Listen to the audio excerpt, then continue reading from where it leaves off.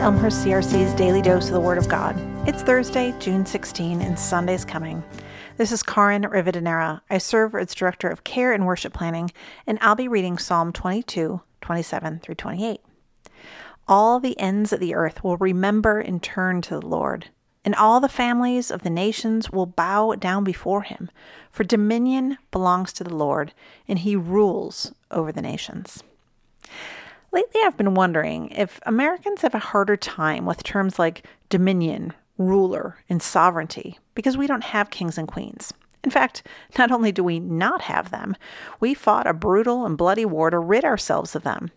Though there are people we admire for achievements or position, we don't have much of a concept of honoring people just because of who they are.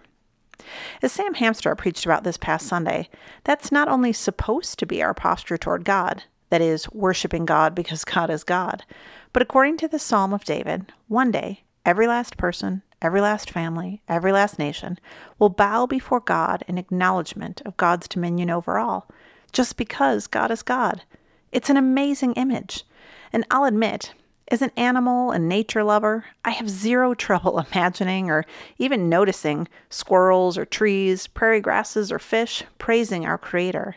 But I have a harder time imagining all nations, all families, all people praising God.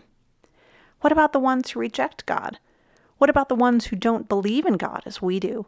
What about the ones whose lives don't seem to reflect a belief in a higher being at all? We could go on and on with our questions. I'm sure David had them too. Israel had no shortage of pagan enemies in those days, and yet here David is saying that one day they will all bow before God and worship. And just as this is our proper posture before God, so is this our proper perspective on others.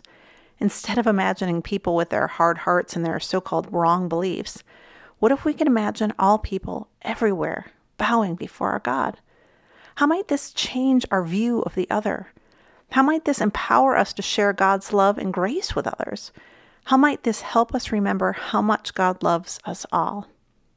In our prayer guide for this week, we encourage you to imagine people in other parts of the country or globe. Imagine how they spend their days, and then imagine them bowing before God. Give thanks for God's rule over the nations and God's immense love for his people. And then conclude by praising God, not for what God has done, but simply because of who God is, just as Sam Hamstra reminded us, our sovereign ruler and our mighty God.